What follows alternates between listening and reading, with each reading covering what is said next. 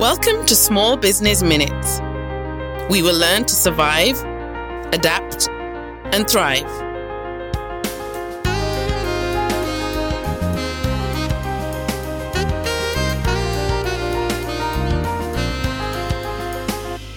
Hello. Today's episode is Small Business Survival Strategies. I'm your host, Fran Molinari. I am a CPA located in Center Valley, Pennsylvania, and a partner in a CPA firm there. I feel like at this moment in time, nothing could be more pertinent or helpful to many small businesses than to figure out what they can do to survive at this time. It's very strange. In my own practice, I find that there are clients whose businesses are doing quite well, possibly because they are providing a service or a product that is in great need at this moment. But there are also those that are doing quite poorly and may even be closed. It seems that it's just a very wide disparity. At this moment, there doesn't seem to be very much of a middle ground. So if your business is doing well, I would ask you to just be sensitive to those around you who may not be and try to patronize their businesses. I know they would greatly appreciate that. So there are many businesses at this moment that are required to be closed by government order. And so they find themselves trying to figure out what they should be doing while they're closed or planning for the future. And some businesses may be open and running either at a smaller capacity than they normally do or maybe at full capacity. So the strategies I wanted to discuss today are more related to basic survival. Some of these things I'm sure many of you have considered already, but I wanted to cover them because I've found in my practice that because this is so stressful of a time for many businesses, it's really hard to think clearly. And that's okay. That's not something that as an owner you should be feeling like you shouldn't have some of these thoughts and feelings and emotions because it's a trying time for many. And so the point is I'm hoping to bring a little bit of focus and clarity for you so that you can address these things and for your business. So the topics I wanted to cover today were reducing or eliminating expenses, deferring expenses or payments, debt payments, communicating with your employees, communicating with other business owners, maybe pivoting your business and the strategy, the various loans that are available at the moment, such as the PPP, which stands for Paycheck Protection Program, or the EIDL, which stands for the Emergency Injury Disaster Loan, as well as others. And the last strategy I wanted to discuss was getting legal advice where required. So strategy number 1, reduce or eliminate expenses. This is critical to conserve any cash balances you may have now and into the future. It's probably an exercise that should be done on a regular basis, but it's even more critical now. I suggest you go line by line in your expense categories and figure out which ones you may be able to eliminate or reduce. Simple questions like, do I really need this service? Or do I really need this product? Or am I subscribing to something that I can cut in half because it's by employee or by my sales, for example? Once you've identified those items, it's critical that you communicate with the vendor as soon as possible, either by email or telephone, such things as monthly subscriptions, your insurances, whether they be benefits or property casualty insurance. You do want to be careful regarding benefits if you provide them, because there are some rules in some of the legislation that require you to maintain those. Such things as trash and utilities, maybe mobile phone, internet. Again, it would just be going through each one of those line items and doing a hard look at each one and determining which ones you may be able to reduce or eliminate. The next item would be deferring expenses or payments. Again, this is where if you have a mortgage or a loan with a bank, it would be timely for you to communicate with them as early as possible and not wait until you haven't made a payment because you can't, and now they're pursuing you for a late payment. From my own experience, I've had many clients who I've advised in this manner, and they've called the bank, and many banks have been open to giving deferments of payments or at least interest only, depending on your circumstances. Again, communication is really important here.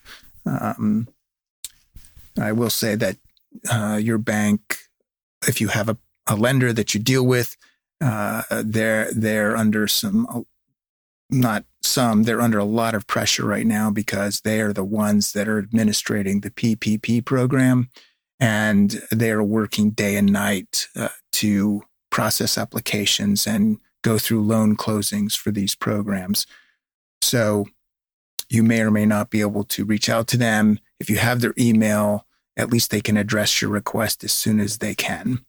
Other things you might want to consider in this category are equipment leases. If you have any large equipment leases where the payments are significant, again, call the leasing company. I've found, again, with clients that the leasing companies are very open. They may ask you for some information regarding how your business has been impacted by the pandemic. But once provided, it seems that they've been flexible to defer payments. Your landlord, if you have a lease, my results here with clients have been mixed. Some landlords have been willing to defer payments. Some have not. But communicating with them your circumstances is really important. And doing so in writing is also important, because you really want to let them know your circumstances. In addition, we'll circle back to this, but this is where legal advice will come in, understanding exactly the terms of your lease and what your circumstances might be. Again, in all of these things, communication, personal communication, either by email or telephone, is really critical, because I think when there's a human touch to this, it makes a difference on both sides. The next category is communicating with employees. This is where I think it's so important to do. If you're operating on a skeleton crew, checking on those employees, checking on how they're doing, those that are not there, if they've been furloughed, checking in with them, seeing how they're doing, if they've applied for unemployment, trying to figure out if they need help. Of course, processing their claims as quickly as possible on your end. If your state requires you to respond to the claims, that's also helpful. And of course, just offering to assist in any way that you can. The next strategy is to communicate with other business owners. This is really important because this will help you realize you're not alone in your circumstances. And I think it's always good to have someone to talk to about these situations, especially now. Commiserate if you must, but this is more about encouraging one another in their circumstances and trying to help each other as much as you can. The next strategy would be considering a pivot in your business. This might be something that you've thought about on other occasions. You've had ideas about what you might be able to do in the future with your business. Now may be the time to consider executing this. It may be something that's necessary because whatever you do now in the way of service or product is something that may not be in demand as things have changed in the near term or in the long term. The most important thing here is that if you are considering these things, you want to start planning and strategizing about what that pivot looks like. How much will it cost to deliver the service? How much will it cost to create the product? What can you sell it for? All of those kinds of questions need to be asked, and you need to be as honest as possible with yourself about those answers. You obviously want to survive. Pivoting is a form of adaptation, so you're adapting your business, and of course, in the end, you would like to be successful and thrive. The next strategy is more just a discussion regarding the loan programs that are available to small businesses. The two I want to cover here are the PPP, which stands for the Paycheck Protection Program, and the EIDL, which stands for Emergency Injury Disaster Loan. The PPP program is administered by banks. I think what you've found in dealing with, if you've tried to get a loan, the first round has already been done. And as of this recording, there's been an additional funding of the program, but you still must apply with banks. For those of you that have applied and were denied or just didn't make the first round, you may want to communicate back with your banker or the person that you were dealing with, because it's unclear whether the application is still being considered or if you have to reapply. So going back to your bank or the bank you dealt with is critically important. The next loan program is the Emergency Injury Disaster Loan Program. That is administered directly by the SBA, the Small Business Administration. That program is all of the applications are online. My own experience dealing with clients and others, there's been very little communication after you have applied, and it's unclear whether you've been approved. Some of my clients have stated they've just received the money into their bank accounts without any communication, and that would be the initial $10,000.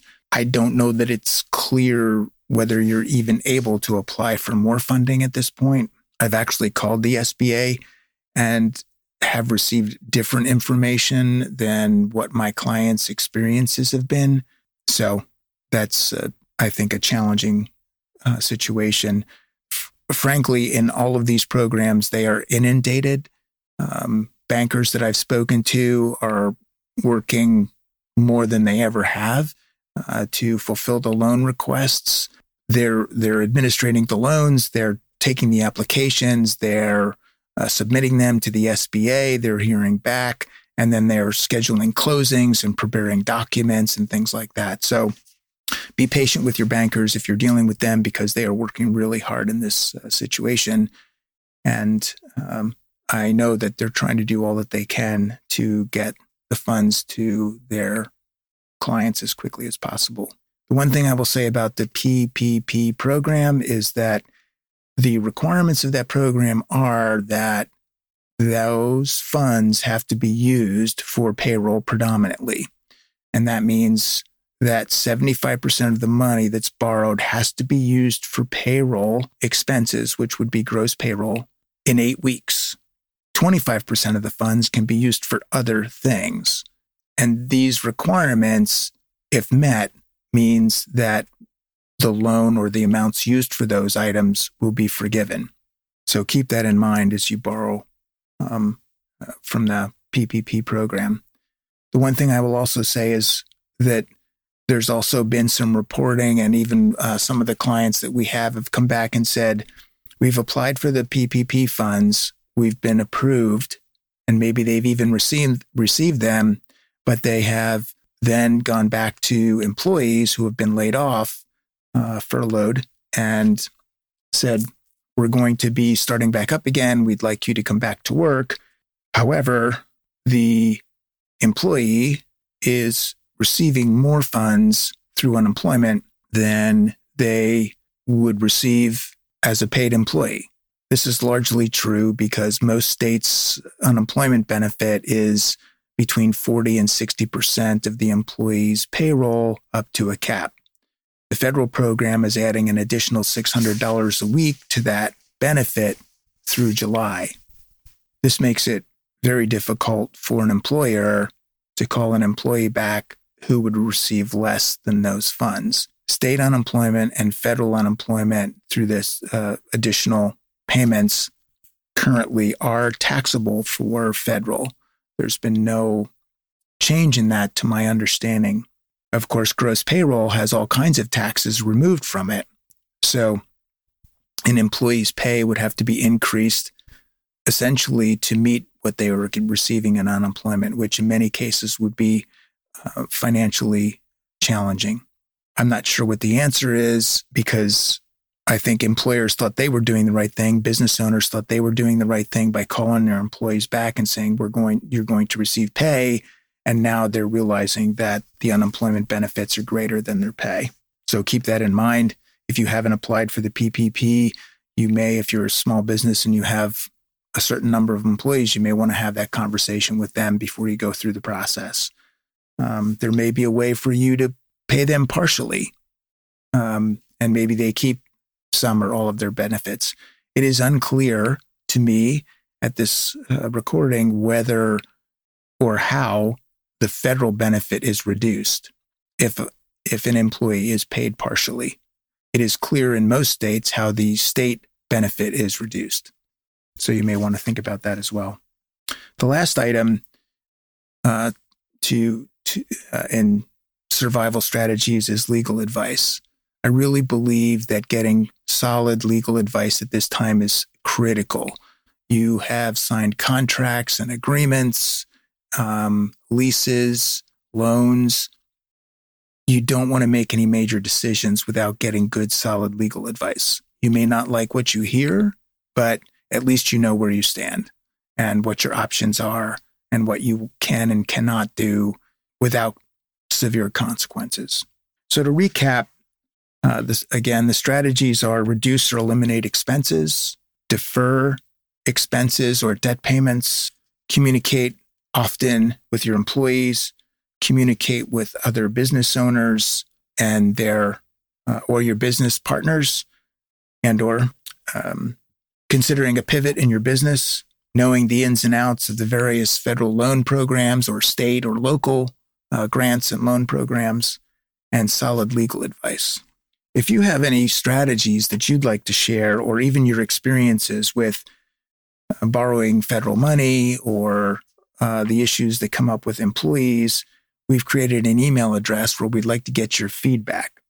It'll also be in the episode notes as well. It's podcast@molinarioswald.com. We may share your thoughts or experiences on an upcoming podcast, but please know that all communication with us is confidential and whatever we share will be anonymous. Thank you for listening. Remember, we all start small. This podcast is sponsored by the accounting firm of Molinari Oswald, located in Center Valley, PA, serving small businesses globally. If you love this podcast, please tell a friend. Thank you.